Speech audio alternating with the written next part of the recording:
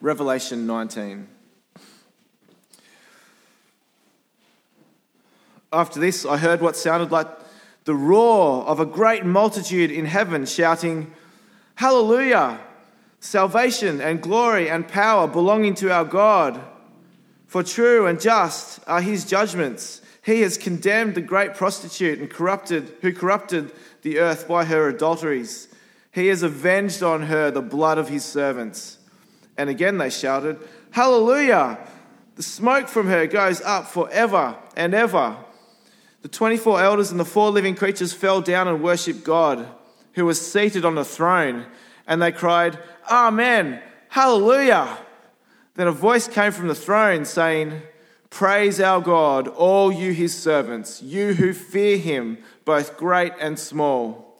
Then I heard what sounded like a great multitude, like the roar of rushing waters, and like loud peals of thunder, shouting, "Hallelujah! For our Lord God Almighty reigns. Let us rejoice and be glad and give him glory. For the wedding of the Lamb has come, and his bride has made herself ready. Fine linen, bright and clean, was given her to wear." Fine linen stands for the righteous acts of God's holy people. Then the angel said to me, "Write this: Blessed are those who are invited to the wedding supper of the Lamb." And he added, "These are the true words of God." At this, I fell at his feet to worship him. But he said to me, "Don't do that. I am a fellow servant with you and with your brothers and sisters who hold to the testimony of Jesus. Worship God, for it is the spirit of prophecy who bears testimony to Jesus." I saw heaven standing open there, and there before me was a white horse whose rider is called Faithful and True. With justice he judges and wages war. His eyes are like blazing fire, and on his head are many crowns. He has a name written on him that no one knows but himself. He is dressed in a robe dipped in blood, and his name is the Word of God. The armies of heaven were following him, riding on white horses and dressed in fine linen, white and clean. Coming out of his mouth is a sharp sword with which to strike down the nations. He will rule them with an iron scepter. He treads the winepress of the fury of the wrath of God Almighty. On his robe and on his thigh he has this name written, King of Kings and Lord of Lords. And I saw an angel standing in the sun who cried in a loud voice to all the birds flying in midair, "Come, gather together for the great supper of God, so that you may eat the flesh of kings, generals, and the mighty, of horses and their riders, and the flesh of all people, free and slave, great and small." Then I saw the beast and the kings of the earth and their armies gathered together to wage war against the rider on the horse and his army. But the beast was captured, and with it the false prophet who had performed the signs on its behalf. With these signs he deluded those who had received the mark of the beast and worshipped its image. The 2 of them were thrown alive into the fiery lake of burning sulfur, and the rest were killed with the sword coming out of the mouth of the rider on the horse, and all the birds gorged themselves on their flesh. Amen. I haven't been up here yet. Good morning, everyone. In case you haven't met, my name is Ben. I'm one of the pastors here at Harrington Park, Anglican. It's always a great pleasure and privilege to open the Word of God, to bring it to bear on my life and yours. Please do keep your Bibles open at that rather epic and full-on chapter of Revelation 19. I'll lead us briefly in prayer, then we'll get stuck into it. Let's pray. Heavenly Father, we thank you that you're the God who speaks to us in your Word, and that you speak to us for our good. As a loving Heavenly Father, even when you give us dire warnings, that you do that as an expression of love for your people. May we this morning take your word to heart and be changed by it to become more like Jesus. It's in his name we pray. Amen. It wasn't long after I'd become a follower of Jesus that I encountered an issue that I suspect most Christians come across sooner or later.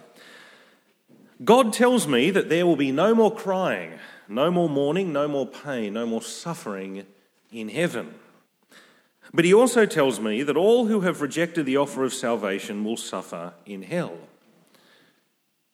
So how could I be genuinely joyful in the knowledge that some of my loved ones, at least as it currently stands, will be in hell?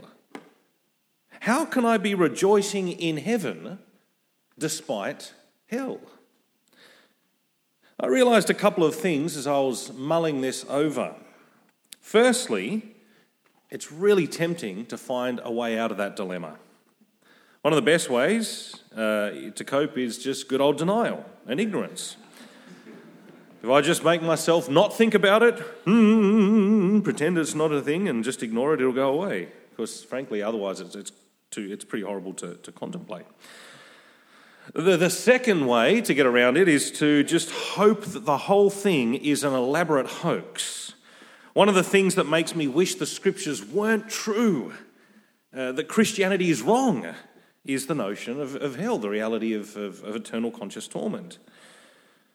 The third is to basically distort the scriptures into a thing called universalism, the idea that God saves everyone in the end, no matter what.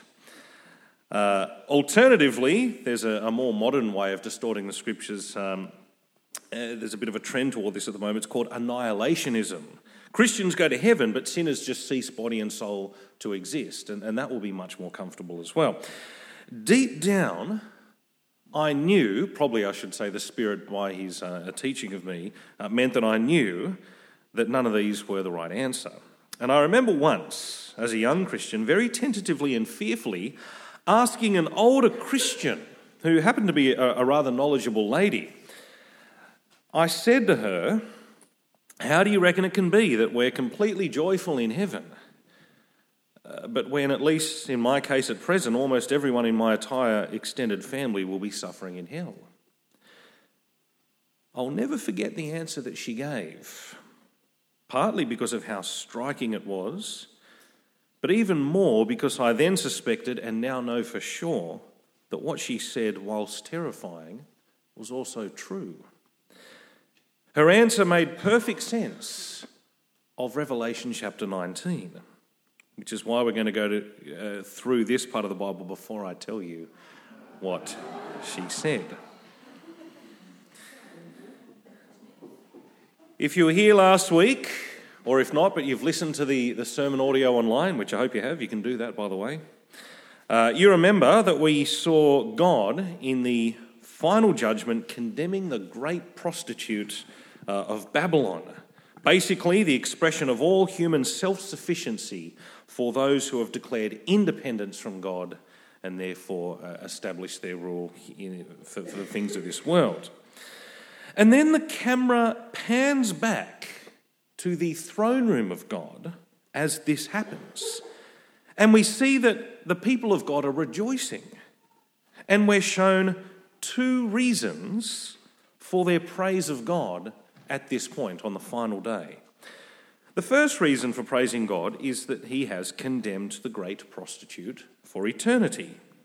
And so, 19 verse 1, after this, I heard what sounded like the roar of a great multitude in heaven shouting, Hallelujah! Salvation and glory and power belong to our God, for true and just are his judgments. He has condemned the great prostitute who corrupted the earth by her adulteries. He has avenged on her the blood of his servants. And again they shouted, Hallelujah! The smoke from her goes up forever and ever. 24 elders and the 4 living creatures, you remember them from earlier on, fell down and worshipped God who was seated on the throne. And they cried, Amen, hallelujah. Everyone in heaven's going, yes, this is good, this is right. The word hallelujah is a Hebrew word that basically translates praise Yahweh, praise God. It's an expression of joy and jubilation in the things God has said and done, and for who he is as God. The word hallelujah occurs only 4 times in the New Testament, and they are all here in this first bit of Revelation chapter 19. And without exception, they are applied to God carrying out his final judgment on those who have lived in independence and therefore defiance of him, which is what stands behind, in the end, the martyrdom of his children. Hopefully you remember that back in chapter 14, we saw that anyone whose name was not written in the Lamb's book of life would be punished in the presence of the Lamb and his holy angels, and that the smoke of their torment would rise forever and ever. We read that in chapter 14. Well, verse 3 here uses basically the same language. The multitude in heaven are shouting hallelujah because God in his perfect justice has condemned people to eternal torment. The first reason God is praised on the final day is that he pours out his wrath upon sinners. The second reason that God is praised on the final day is because the experience of those who have been forgiven, that is us, Christians, is going to be like the joy of a wedding. Verse 5. Then a voice came from the throne saying, "Praise our God, all you his servants, you who fear him, both great and small." Then I heard what sounded like a great multitude, like the roar of rushing waters, probably the same multitude that was saying hallelujah before. Loud peals of thunder, shouting hallelujah, for our Lord God Almighty reigns. And then verse 7, let us rejoice and be glad and give him glory, for the wedding of the Lamb has come, and his bride has made herself ready. Couldn't be further, really, from sort of one to the other. The bride is, of course, the church being all Christians across all time and place, and God's church, that is every individual Christian, will have made herself ready for the wedding feast. To put it another way, we will have prepared ourselves for heaven. But paradoxically, the way we have prepared ourselves is by receiving the preparation that God did all for us. So verse 8, fine linen, bright and clean, was given her to wear. Fine linen stands for the righteous acts of God's holy people, the stuff that identifies you as saved, as forgiven. Then the angel said to me, write this, blessed are those who are invited to the wedding supper of the Lamb. And he added, these are the true words of God. It's interesting, isn't it? The Apostle Peter would say, save yourself from this crooked and depraved generation, Acts chapter 2. Here, prepare, the bride has prepared herself. Yep. How have you prepared yourself to be in heaven? How have you saved yourself? Well, because God's done it all for you, that's how. The good things we do as Christians are 100% real choices on our part.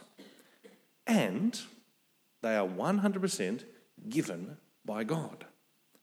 And the 100% that matters is the God bit.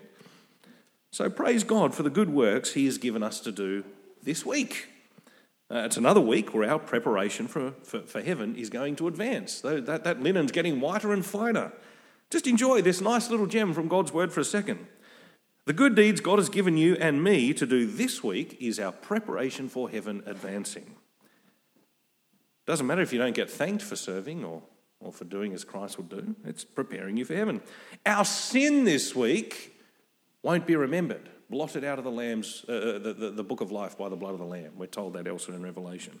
It won't be remembered. But our good deeds this week will be like the wedding dress that everyone stands up for to admire as she walks down. Notice also that figuratively, repenting and putting our trust in Jesus is like accepting an invitation to a wedding. So don't feel bad to share the gospel with people. You don't have to feel guilty for doing it. You don't feel guilty for giving it. Well, I hope you don't feel guilty for giving someone a wedding invitation, right? Don't feel guilty for sharing the gospel. Unlike the cursing of God's enemies, it's a tremendous and eternal blessing to have been invited and obviously, presumably, to have accepted the invitation to that great wedding.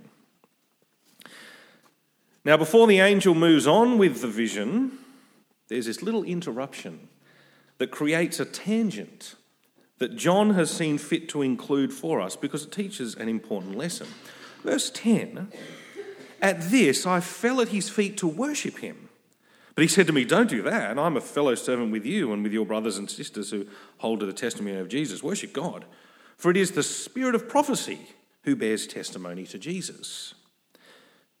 Why might John want to fall at the feet of an angel to worship him? Probably because there are angels of the Lord, and this angel who has been speaking has just said, these are the true words of God. So it's not entirely unreasonable that John thinks that because the angel said, my words are God's words, that he is the angel of the Lord, and therefore how you respond to God is how you respond to the angel of the Lord. But the angel gives John an important lesson. This particular angel, like most angels, is not the angel of the Lord. Like all created things, he's simply a servant. But you don't need to be an angel of the Lord to be able to declare that this is the true word of God.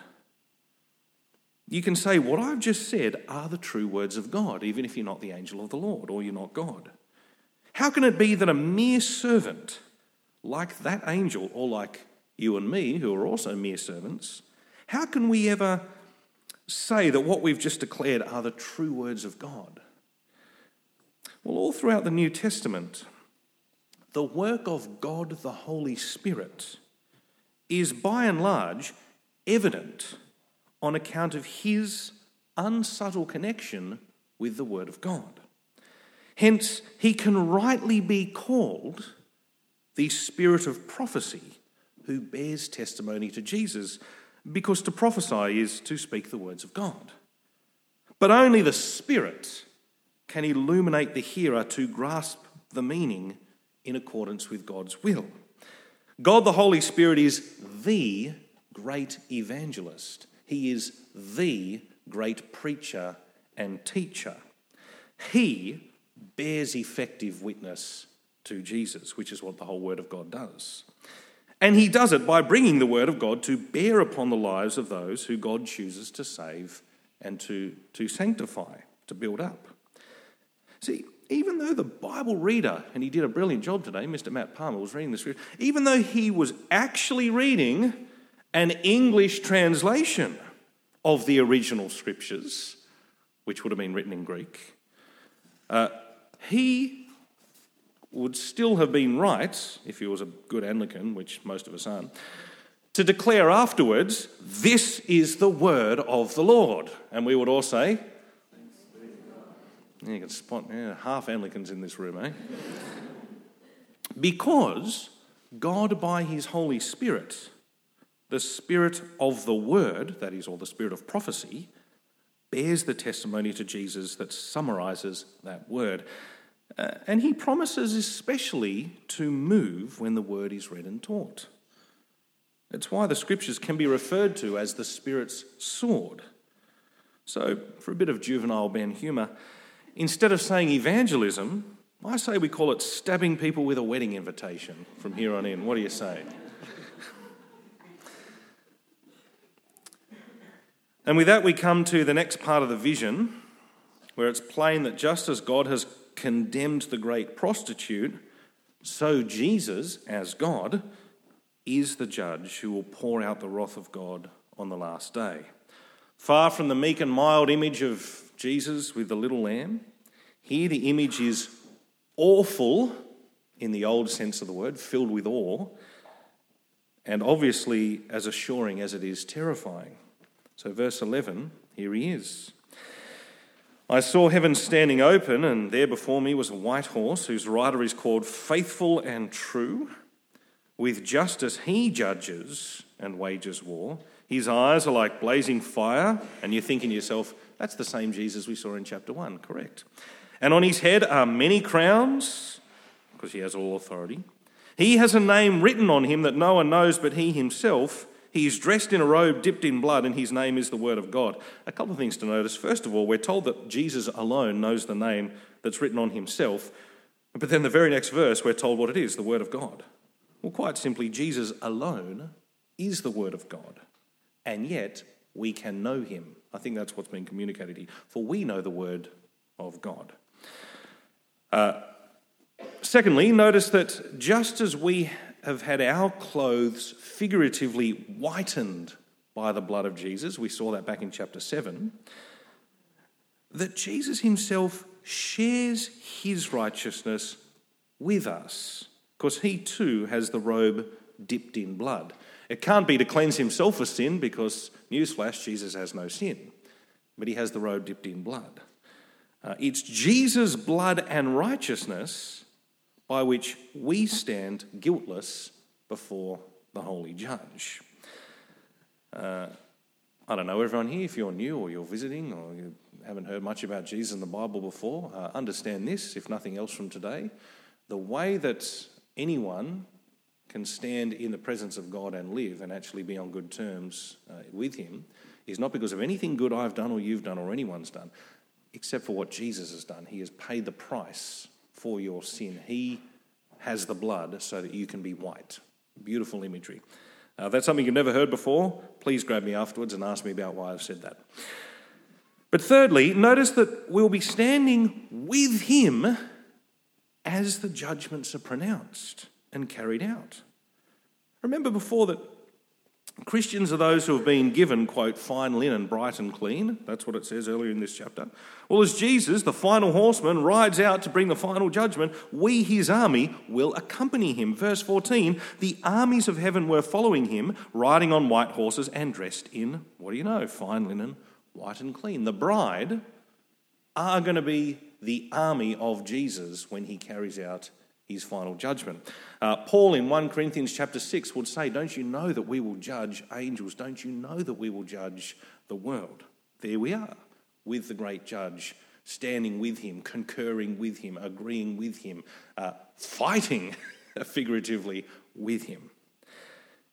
So in this vision, Jesus has blood on his robe, whereas we have the wedding garments white and clean. It's precisely because Jesus shed his blood for us that we can even do any of the good deeds that God has prepared for us to do. And either you're on the side of Jesus, like in a war, as he comes in judgment, or else you're against him.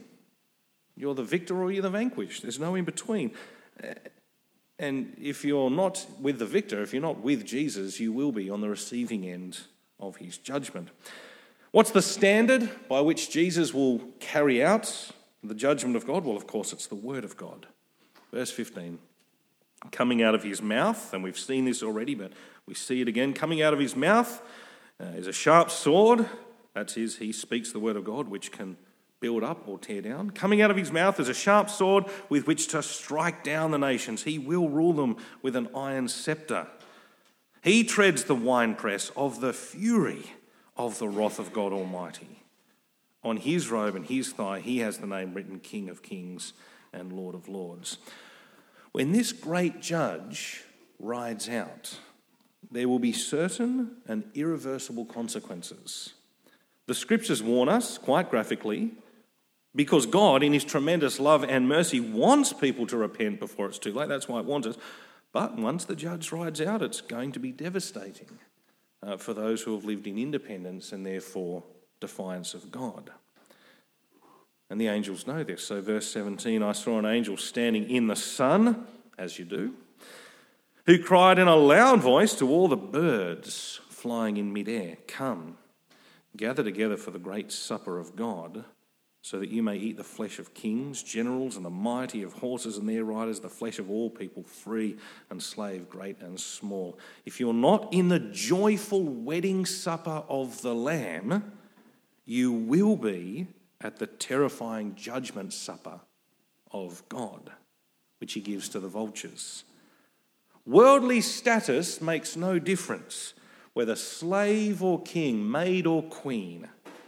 If you've lived independently of Jesus, you're an enemy of the holy judge and you will face his condemnation.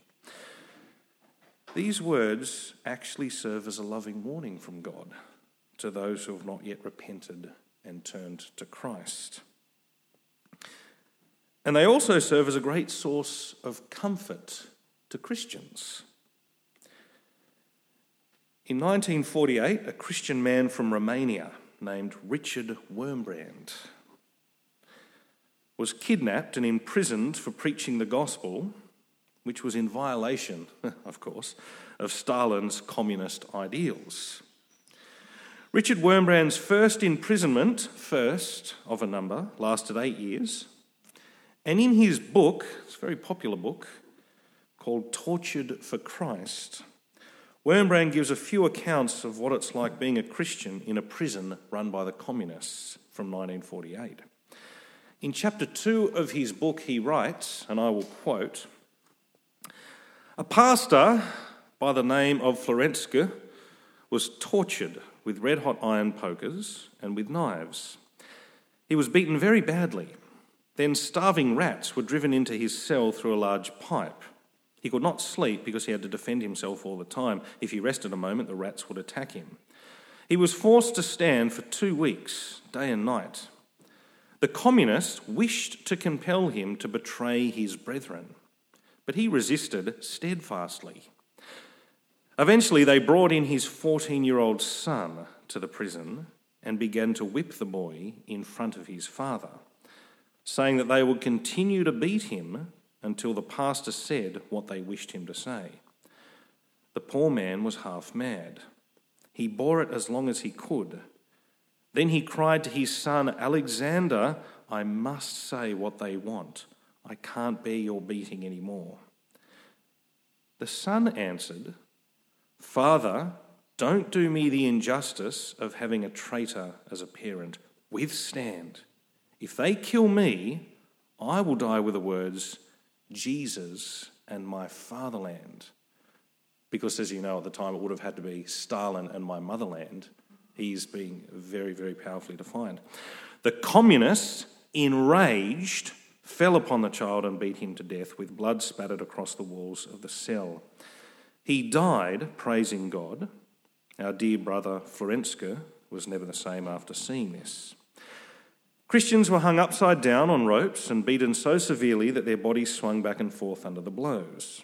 Christians were also placed in icebox refrigerator cells, which were so cold that the frost and ice covered the inside. I was thrown into one while I had very little clothing on. Prison doctors would watch through an opening until they saw symptoms of freezing to death. Then they would give a signal and the guards would rush in to take us out and make us warm. When we were finally warmed, they would immediately put us back into the icebox cells to freeze, thawing out, then freezing to within minutes of death, being thawed out over and over again. Even today, there are times when I can't bear to open a refrigerator. What the communists have done to Christians surpasses any possibility of human understanding. I have seen communists whose faces, while torturing believers, shone with rapturous joy. They cried out while torturing the Christians, "We are the devil." End quote. Like the souls of our brothers and sisters crying out from under the altar, begging God for justice and vengeance, there will be many Christians longing for the day when that white horseman, the holy judge himself, rides out to bring complete and final justice. At one and the same time, we Christians are to be people who turn the other cheek, who endure hardship for the name of Christ, who suffer for his glory, in the hope that others will turn to him and be saved. As a Christian, I've taken up my cross to follow him. That's part of the course. But we are also instructed to leave room for God's vengeance, because he is rightly a God of vengeance, Romans 12:19. It's often hard for us to grasp this because we've not received that much, if any, ill treatment for being Christian. But if we love our brothers and sisters who have, then we'll be very comforted by the fact that our God will not let the guilty go unpunished. There will be a final reckoning, and we will cry, hallelujah, when it happens. In the meantime, knowing what is soon to come, we will desperately want to see others repent as we have before it's too late. By way of simple summary, God's final judgment is cause for celebration, but also, of course, for fearless perseverance. Of course, God's enemies, in their ignorance and their pride, will assume they have a chance against him, but the war, from their perspective, will be a fatefully disappointing anticlimax. Verse 19, the last bit of the chapter. Then I saw the beast and the kings of the earth and their armies gathered together to wage war against the rider on the horse and his army. But the beast was captured, and with it the false prophet who had performed the signs on his behalf. With these signs he had deluded those who had received the mark of the beast and worshipped its image. 2 of them were thrown alive into the fiery lake of burning sulphur.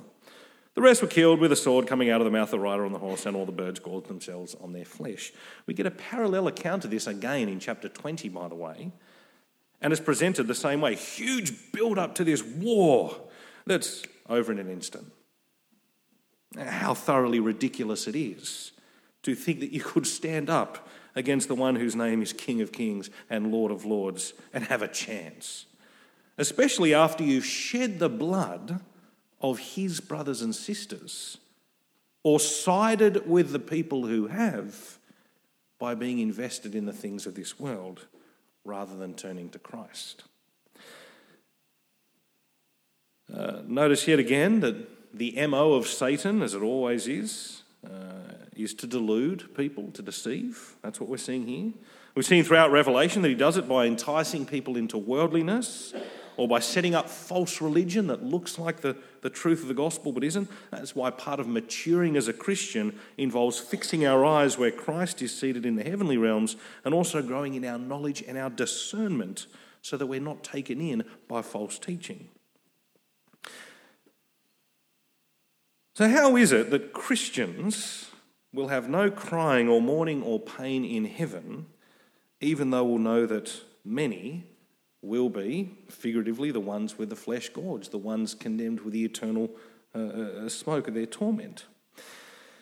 Well, the answer I got from that knowledgeable Christian woman still shocks me.